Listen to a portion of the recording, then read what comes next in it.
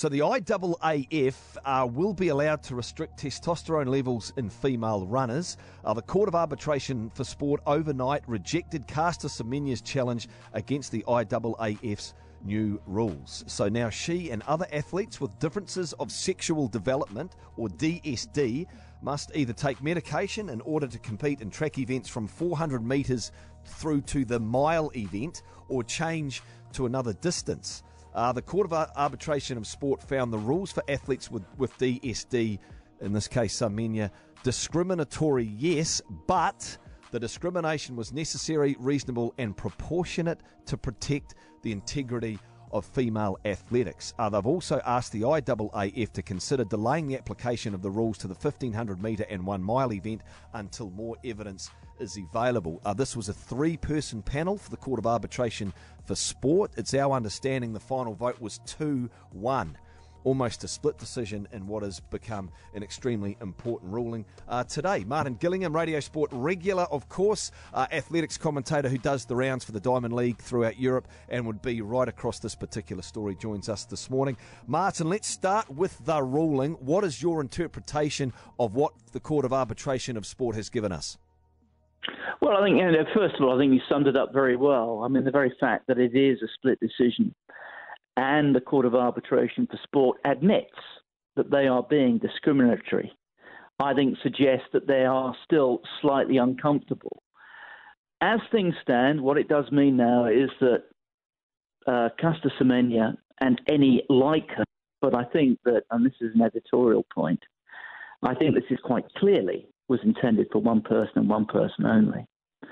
It means now that Caster Semenya must immediately, if she wants to participate in the 800 metres at the World Championships in September, she must now undergo medical intervention to reduce her levels of testosterone. Now, I believe that is why this will move on from being a case that analyses the scientific evidence and becomes a human rights issue.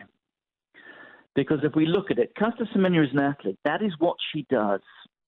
Now, if she wants to continue being an athlete, which is a reasonable assumption for a woman who nobody's claiming has cheated, she's not broken any laws, she is as she was born, she is now going to have to undergo hormone level reduction.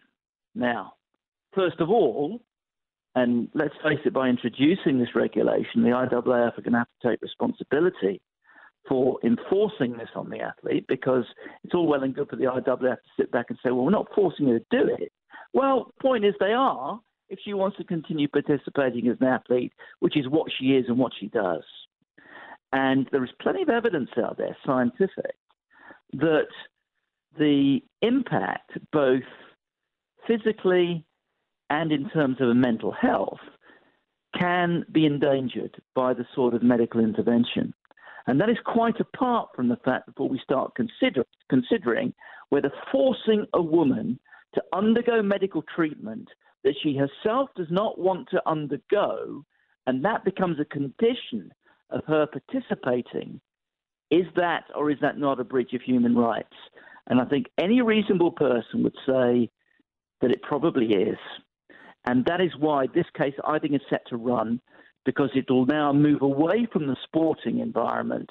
It'll become an issue of human rights. Martin, you're talking there about medical treatment. I'm not quite sure what she needs to do, whether it's injections or a course of something else like that as well. But do you think the IAAF is actually kind of secretly hoping that she gets discouraged and just goes away? Yeah, because I think that's what they've been trying to do for 10 years.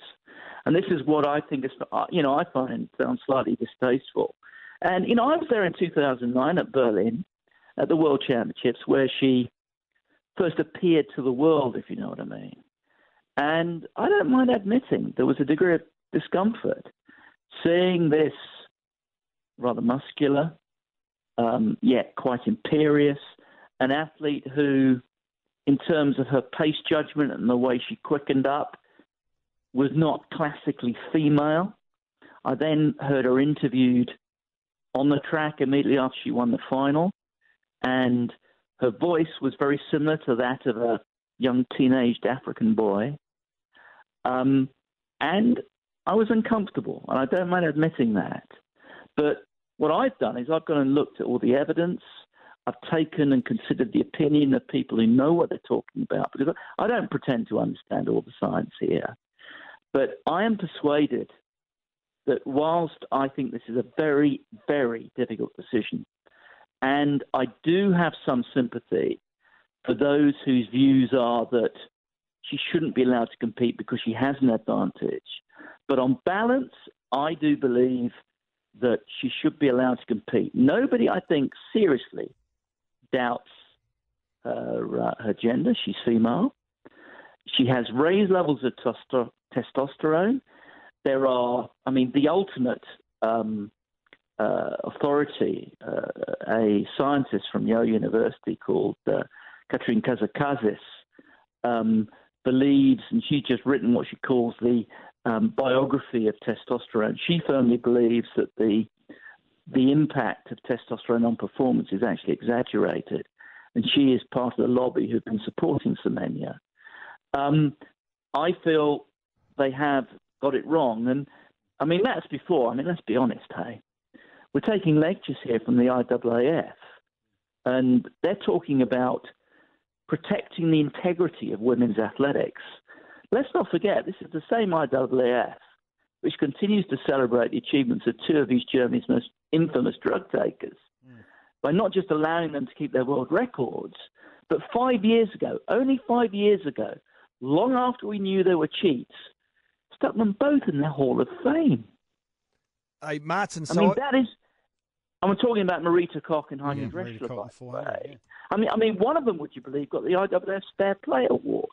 So I don't want to take lectures from the IAAF on fair play, reasonable, and protecting the integrity of women's athletics, because that's an organisation which, with that sort of background, it's going to put parity out of business.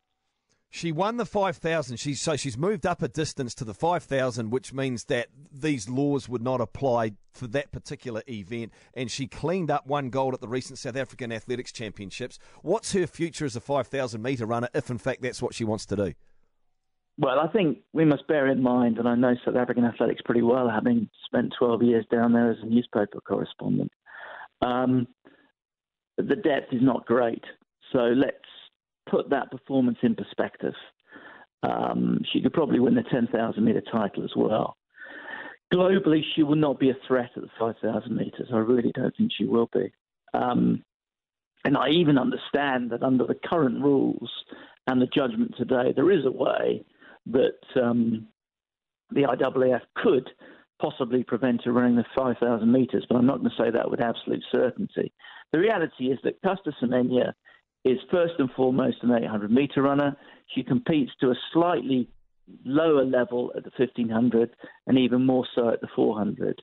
She will continue to be a global power, dare I say, at the 800 metres, and that I'm sure is where she wants to compete. And where I think if she now pursues this on the basis of human rights, could well be where she will excel. But there's been so much rubbish spoken around the edges about, and I've heard Paula Radcliffe and this morning Sharon Davis, the British swimmer, saying how agents are running around Africa at the moment looking for intersex women and trying to turn them into Semenya clones. That's utterly risible. You can honestly imagine we've got athletics agents going to the sort of the bush of the Northern Province, which is where Caster Semenya is from, and sort of knocking around some of the corrugated zinc homes there, knocking on the door and saying, "Hi, do you mind if we conduct one or two little medical tests on your daughter just to see if she's intersex, then we might try and turn her into a world beater." It's risible. So I think we can work on the basis that's not happening. Sure. And also the rather bizarre claim on the part of the IAAF and the likes of Paula Radcliffe that this is to prevent intersex women overrunning the sport.